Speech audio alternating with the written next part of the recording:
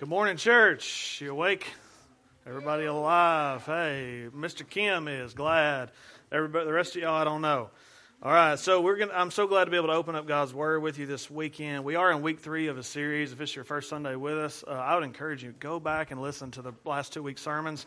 They're really setting up what we're talking about today. You can find those on Facebook, you can find those on YouTube, and you can find those also on our Rarely Talked About podcast.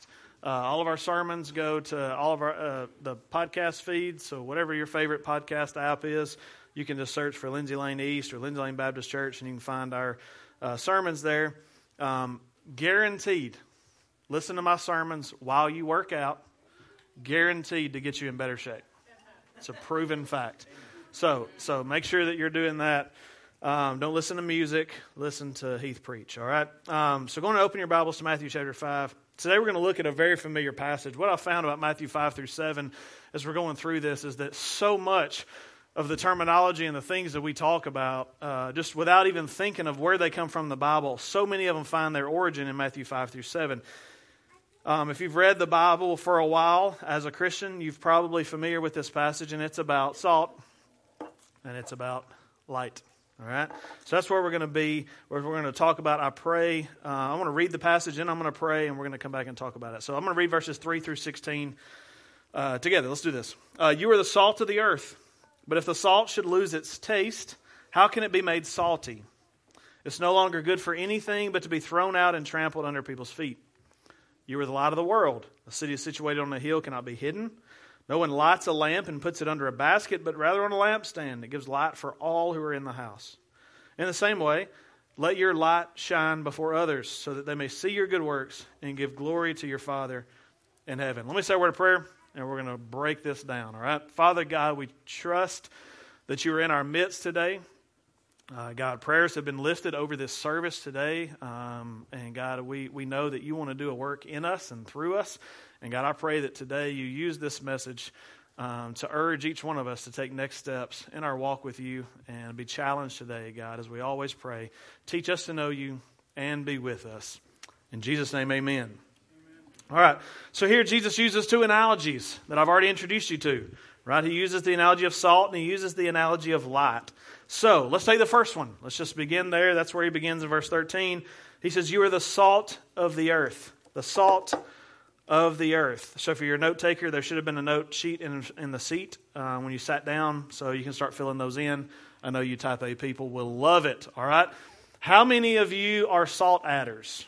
And what I mean by that is that before you taste anybody's mac and cheese, you're going to shake a little bit of salt because you know there ain't no way they put enough. Anybody? Got a few. All right. How many of y'all watermelon salt people? There's some more hands. All right. Man, when I think about salt, now not this kind of salt. When I think about salt, we don't keep the kind of salt that my great-grandma had. My great-grandmother and grandfather, Papa Tom and Mama Ima, they had an above-ground pool. And so it was a real small little dude, but that was the only pool we knew of. And so my family wore that thing out all summer. When school got out, every day just about, we were at the pool, unless we had doctor's appointments or something like that. And we would be in the pool. But my favorite part of swimming was not swimming with all my cousins and my sister. My favorite part of swimming was when we'd be in the pool and you'd hear the legs lock out on that old wooden table. You know, those big, heavy wooden folding tables. And we would hear the legs locking out on that, and we knew, get out of the pool. And so we would jump out, grab our towels, and start toweling off, and we would find Papa Tom, my great-granddad, this time probably in his 80s, or 70s probably at this point, and he would get a watermelon fresh from the garden and plop it down on that old wooden table, and he'd take a butcher knife that, as a kid, it looked like it was like 2 feet long, and he would slice up that watermelon, and my great-grandmother would come out of the house with Morton's iodized salt. That's not what this is, but Morton's iodized salt. And she would sit it down on the table, and that's all I needed. It had the big metal pour. You know what I'm talking about? It wasn't a shaker. It was the real deal. It was a pourer. But I can remember that for some reason. That has very little to do with the message. But that's when I think about salt, that's what I think about. I think about Papa Tom and Mama Ima. However, Jesus and his disciples are not thinking about Papa Tom and Mama Ima. They're also not thinking of a salt shaker.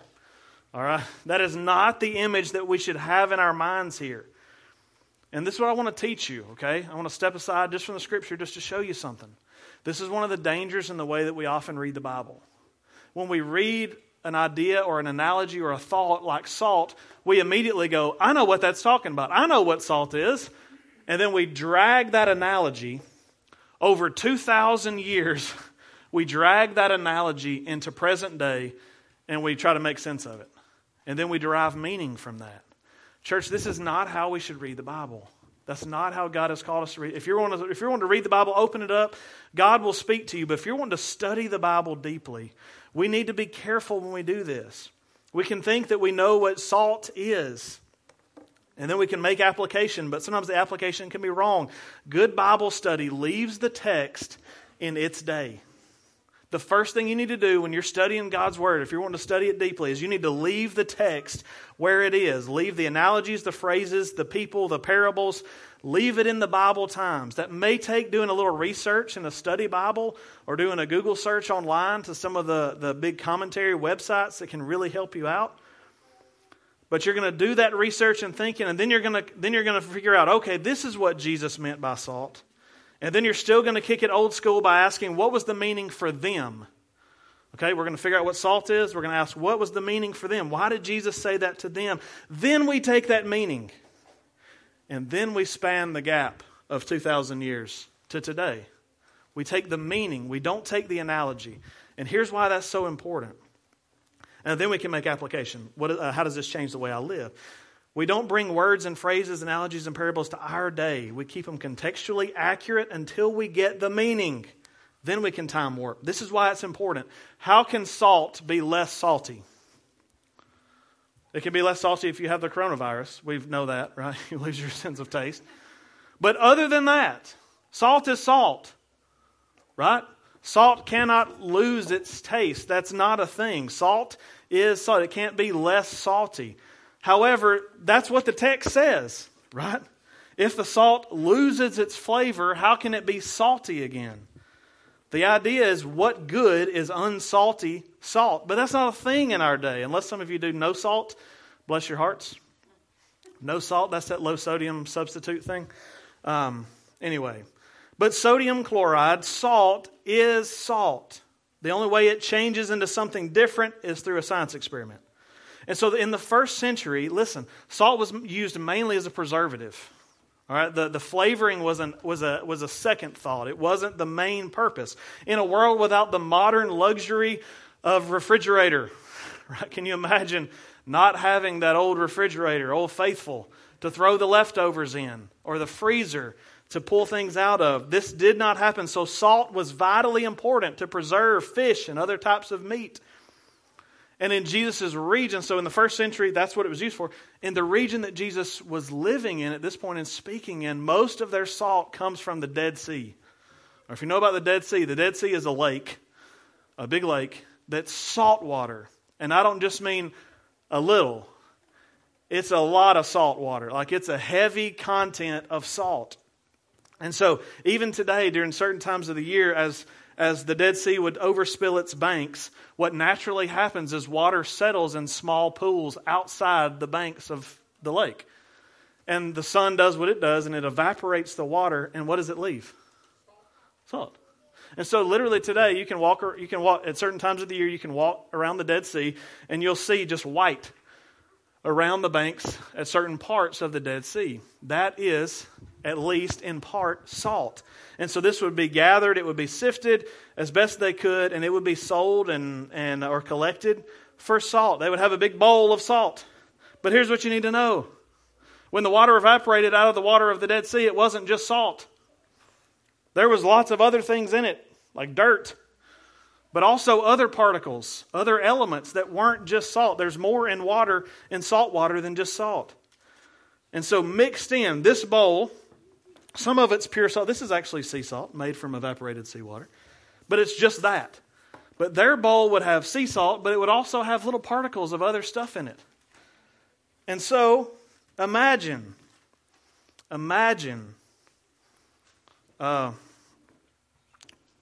huge slab of meat or a big slew catch of fish. And you know it's more than you can eat in a few days. And so you know you've got to preserve this. We've got to do something. So you get your bowl of salt out, right? The first century. You get it out. Now you've got a lot of meat that you want to preserve. How are we going to know that the salt is going to take care of it? Because if there's not a lot of salt, if it's more dirt and other particles, is it going to protect the meat? No. How would you know the salt content of your bowl of salt?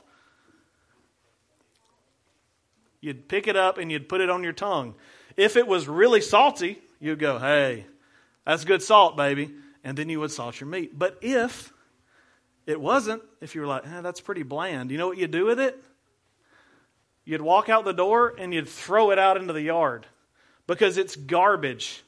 Unsalty salt has no purpose.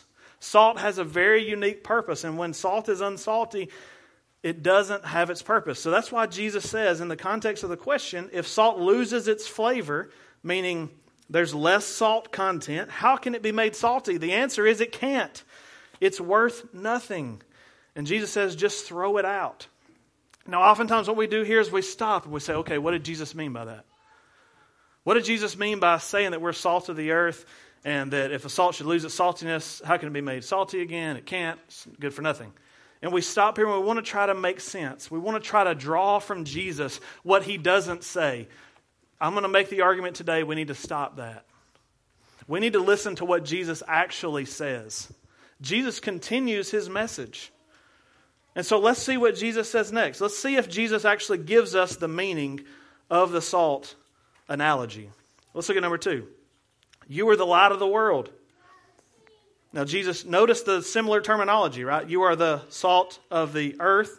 You are the light of the world. Jesus was a good teacher. He put things in ways we could understand. There's only one major change, and that's the word salt to light. So I want to read verses 14 and 15 again. You are the light of the world. A city situated on a hill cannot be hidden. No one lights a lamp and puts it under a basket, but rather on a lampstand, and it gives light for all who are in the house. Now this one's a little more obvious, right? We know Jesus wasn't thinking of this, right? Even most of our kids will get that, okay? There was no electricity in the first century. Jesus was not thinking of a light bulb. He was more thinking of a lamp, but not just any kind of lamp. It would be an oil lamp. In our living room or in our kitchen, Kelly has an oil lamp that was her, Kelly, help me, or Betty Jo, the lamp, grandmother's. It was your grandmother's. It was Kelly's grandmother's oil lamp, and it sits in our kitchen on a shelf. We don't use it; it's just pretty, but it's really cool, right? It's got the oil in the bottom and the bottom bulb, and then there's that wick that sticks up that you can light, right? They weren't fancy back then. What they would literally have is a bowl full of oil and a wick that was fixated up. That was their lamp. Okay, a bowl with oil and a wick. And so when Jesus is talking about this, that's what he's saying. It was this, nothing fancy. These bowls would be placed on a high table or a stand so that light would spread throughout the whole room, is exactly what Jesus is talking about.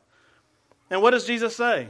Who in the world goes through the trouble of getting oil in the bowl, getting the wick to stand up just right, getting fire, which they don't have lighters, okay, so they have to get fire, lighting the lamp, and then covers it up with a bowl or a basket? That's Jesus' argument here. That's what he's saying. Who in the world? No one, he says, lights a lamp and puts it under a basket. Why? Because when you cover a flame up, you do what? You suffocate it. Fire needs oxygen, and when you cover it up, you're going to smoke out the flame itself. It's going to go out. A lamp has a particular purpose, and it should be used according to that purpose. Do you see what Jesus is doing? He's taking salt, and he says salt has a very particular purpose. But when it's not, it's only effective if it's used properly, and it's in the right dosage. And then he takes light, and he says light is only useful if it's used properly. He's making the exact same argument that these two things, which were very important in the first century, he says it's silly to try to use these two any other way. They're useless. And so then, if you're beginning to think, again, what we often do is we look at salt of the earth and we go, Jesus means this by that. And then we look at light of the world and we say, Jesus means this by that. I'm making the argument today that Jesus tells us what he means. We don't have to read between the lines. Look at verse 16. In the same way. You don't have to do any searching. What did Jesus mean by that? He tells us. Sometimes we miss the explicit meaning of a text because we're looking for the implicit, the hidden meanings. Jesus says, in the same way, let your light shine before others, so they may see your good works and give glory to your Father in heaven. Here we go. This is the meaning. Point number 3 is let your light shine. This is the action step. Jesus has done the teaching.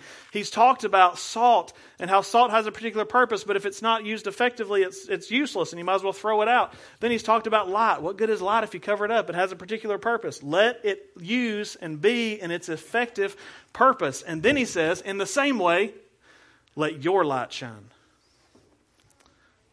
This is the action step for his disciples. Just as salt and light are great when they are used properly, Jesus challenges his disciples to live their lives in the proper way that he has designed them to be used.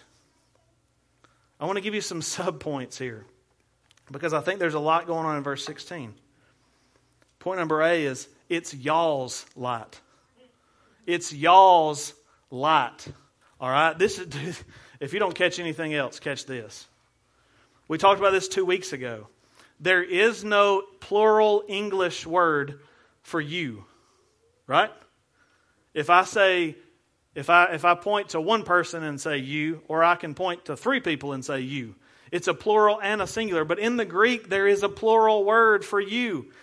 And so when Matthew is writing this, he is using a plural form of you. If our translators would just adopt Southern English, we could fix this whole problem. Because we have a plural word for you, right? Y'all. They make fun of us. It's actually biblical. I can make a biblical argument that we need a plural form of you. All right? But anyway. You can look up the Greek word if you want to nerd out on it a little. All right? But I will tell you, this is the plural form of the word you. So in these verses, Jesus says, let y'all's light. Right? He's not just talking to one disciple, but look at what he doesn't say. Y'all's lights. Okay? That's the profound moment. Jesus doesn't say, let y'all's lights shine. What he says is, let y'all's light shine. Jesus is using a collective idea here. He's speaking in collective language. Listen, church, it's why the unity of the disciples was so ridiculously important. Because Jesus was teaching them, it doesn't matter if you do good and you do good and you do good and you do good, but you don't do it together. Jesus is making the argument that it's all useless. Everybody's going to see your good works, but they're not going to see y'all's good works. It's why it's so important for our church, Lindsay Lane East, right here on this hill, to be unified. Because if we're just individual people who live good, God-honoring lives, then we are falling short of the purpose that God has for us. We might as well be thrown out like the salt. We might as well be covered up. We're useless. This is y'all's light. It's a collective lifestyle that you have chosen to follow Jesus. You don't get to do it in isolation. And in fact, it's useless when you do it in isolation. We need each other. Point B, Jesus says this. See your good works. Clearly letting your light shine. Jesus doesn't go into great detail about what he means by that, but clearly it involves good works. So this is a general term. Remember, I say good works, we all have a different opinion of what good works is. Except for the fact that Jesus just preached Matthew 5, 3 through 10. What were they called? Matthew 5, 3 through 10. Beatitudes. Jesus has just defined those kingdom principles. What does it look like to live in the kingdom? Here's 8 ways. And he gives them to us. Okay? So when Jesus says, let them see your good works, if Jesus has just got out of his mouth 8 good works, don't you think his disciples are making that connection? They're recognizing, oh, this is what he means by that. When Jesus' disciples let their light shine to those around them, their good deeds would be noticed. Their goodness would be noticed. They would see their humility and their pureness and their insatiable desire for righteousness that we see in the Beatitudes. And so Jesus is saying that the goal is to be bragged on by the world, right? Live a good life so that the world brags on you. Is that what Jesus says? No, because he doesn't stop there. He says, so that they may see your good works and what? See your good works and what? It's not on the screen. You got to look in the Bible. See your good works and glorify your Father in heaven. That's point number C. The word glory literally means to give weight to or to give importance to. So the goal of letting your light shine is not to get glory for yourselves, but glory to God our Father. These good works are not self-seeking.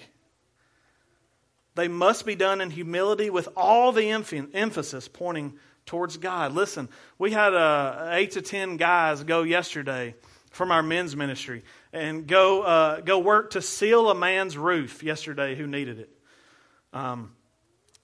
He came outside while we were working and he just kept bragging on, man, so thankful that you guys took time out of y'all's day to come here and do that. He was just bragging on us left and right. And I love the fact, as your pastor, that I heard more than once that appreciation being deflected to God. Nobody said, we are pretty good, aren't we? I could be getting ready to watch football today. I'm a good person. Nobody did that. Everyone that was there that I heard talk to him deflected that to our relationship with God. Man, God's done so much for us. We just want to help others, right? All the glory goes to God. That's what he's talking about. This is what it looks like to let your light shine. If letting your light shine in context, listen to this. Letting your light shine in context is living out the Beatitudes, that's the good works, with your fellow brothers and sisters in Christ. That's the y'all's light part. In such a way that God gets the glory, not man. In such a way that God gets the glory and not man. Right? If I could define I think that clearly states what Jesus means when he says, let your light shine. But there's one more piece I want to talk about. And it's the word others. Because I think it's important. He says, where is it? Verse 14. 15. No. 16. There it is. In the same way, let your light shine before others. You see, the call of Jesus to his disciples is not just being the salt of Judea or the light of the region. You get that, right? This is a global light that we've been called to share and to shine. It's the salt of the earth and the light of the world. The Greek word for world is cosmos in the Greek. What does that sound like? Cosmos, or however you say it in English, right? And for us, it means the universe, but to Jesus' day, it's a reference to all-encompassing. It means everything. So we're to be the light of everything, the whole earth. The disciples would have understood that Jesus was calling them not to a local mission, but to an international one. Church, even if our light lights up this area to the point that everybody knows who Lindsay Lane East is in a 5 square mile radius, we're still falling short of the glory of God that he has for us. Because God has called us to shine a global light, an international light.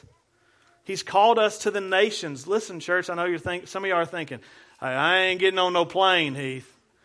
Well, okay, you can walk. No, but there are ways that you can engage in international missions. Even if you feel like you're in a stage of life or a health-wise that you can't go there. There are still ways that we're going to be putting before you in the coming days that you can engage in international missions to shine that global light to the world through prayer and through giving. The disciples understood that this was an international mission, and you and I miss it sometimes. But one more thing, it wasn't just a global light, it was a consistent light. Now, I'm going to make a statement you're not going to understand, but give me time. None of us have a hard time shining our light. Did you know that? None of us have a hard time shining our light. It's the consistency that we struggle with. Right? When we come to church, man, we're oozing just goodness. Right? We're just oozing. We're talking about Jesus. And how's your week been? Oh, just blessed, brother. Just blessed. Right? And we can shine the light. We know how to do it. We all do it on a regular basis when we come here. Here's the only problem. We don't need the light. I've already got it. The consistency is what we need to work on. None of us have trouble shining our light. It's the consistency and the constant nature. So, I love going on mission trips with grumpy people.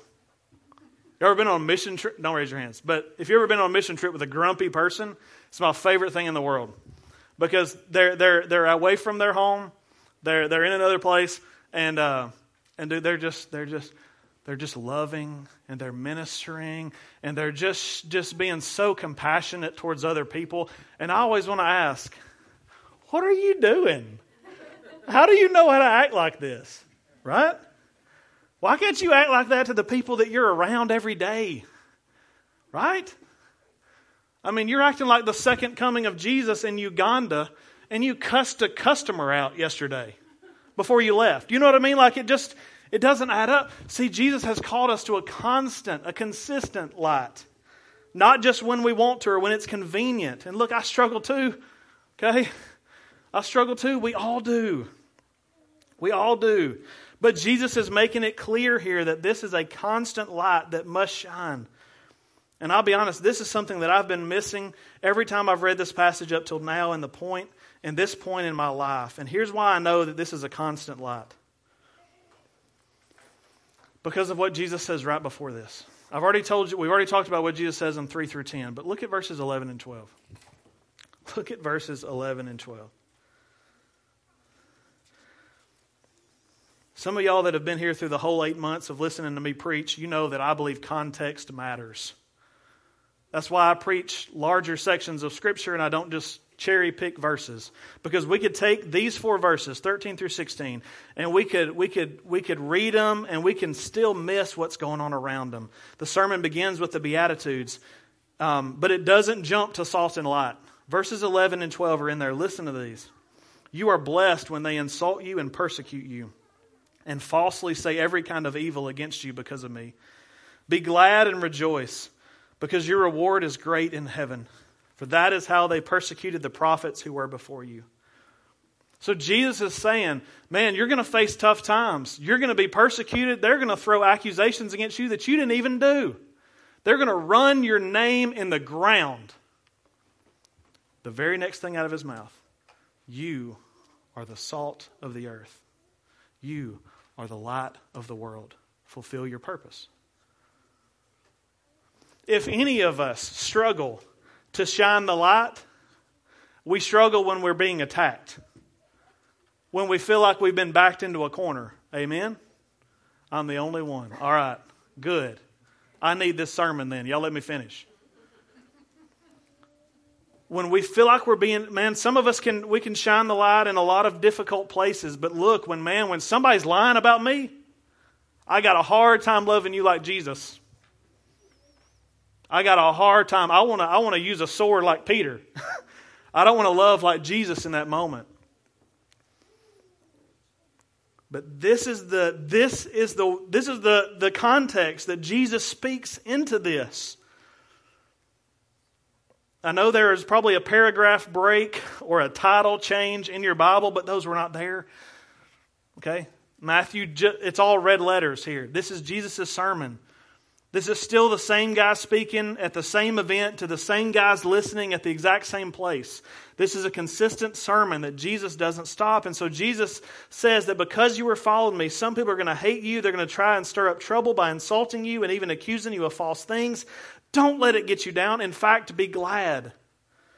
And then Jesus presents this most difficult situation for a Christian to stand firm and live out the Beatitudes. Listen, when someone is ripping you down for no good reason, any of us will lose our cool and will not look like Jesus when we're feeling attacked.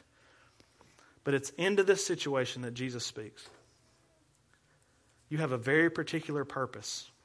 And you can get fired up and you can act differently than you're supposed to be. You can act like a bowl of water of particled down salt that's not salty, and you can put that lid over your light for just a second and chew some tail. Or you can, even in that moment, be salt and light the way that Christ has called you to. Like unsalty salt in a covered up lamp, we can be useless for the kingdom of God in our most difficult moments. Instead, live like I have called you to live, Jesus says. Then those around you, listen to what he says, so that others may see your good works. The last others he talked about are the people that are persecuting you. And when you continue, even in the midst of persecution, you continue to look like Jesus, there will be no argument against your character. There will be no argument, and the only thing they will be able to do is to look at you and go, there's something different about this doofus. There's something different about this guy. And they'll give glory to the Father in heaven, who gives us strength to act in such humility. Do you see this? Do you see the salt and light in a different way? It's called reading the Bible in context, and it matters. We need to read the Bible this way. So we know that what Jesus said to his disciples 2,000 years ago, but let me ask you, that's what we've just been talking about. But what is he saying to you right now in this moment? Are you living out the Beatitudes with your fellow brothers and sisters in Christ in such a way that God gets the glory and not man? And are you living out that light globally and consistently? Here's a few questions for you to think about. Do you understand that God has called you to live differently? Do you understand that? The kingdom principles, yes, we talked about last week that we can't perfectly keep them, but God equips us to do it, to try. Question number 2. Are you doing life with this church? Are you doing life with this church? If so, praise God. If not, you can be the best person you want to be. You can shine your light in your workplace. You can shine your light in your home. You can do all those things. But remember, it's y'all's light. The only way we can fully and completely live out being the salt of the world, or the salt of the earth, the light of the world, is to do it together. It's why you need to sign up for a group. It's why you need to be involved in a group. Coming here and worshiping and talking through masks is good. But until you come and you sit, well, right now 6 feet apart, but eventually knee to knee in a circle with a group of people who are struggling just like you, but calling out in one another to live differently, I don't think you're truly being obedient to what God's called you to do. Groups are so important to what we do here at East. And the last question I'll ask you is, are you deflecting the glory to God? When you do right things in your life, when you act godly, when you do those things, does it make you feel good? Like, are you known at work as the upstanding good guy or woman? Or are you deflecting that to Christ? The only way we're going to see people changed is if we deflect that glory to God. Listen, there's probably a whole lot more that we could study through this, preach a whole sermon series on this. But what I've done for you is I've taken the basics of Salt and Light passage and shown it to you today, exposed it to you. So my next question is, what's your next step? Good night. Don't listen to me preach for 35 minutes and walk out of here without asking the question, what am I going to do different?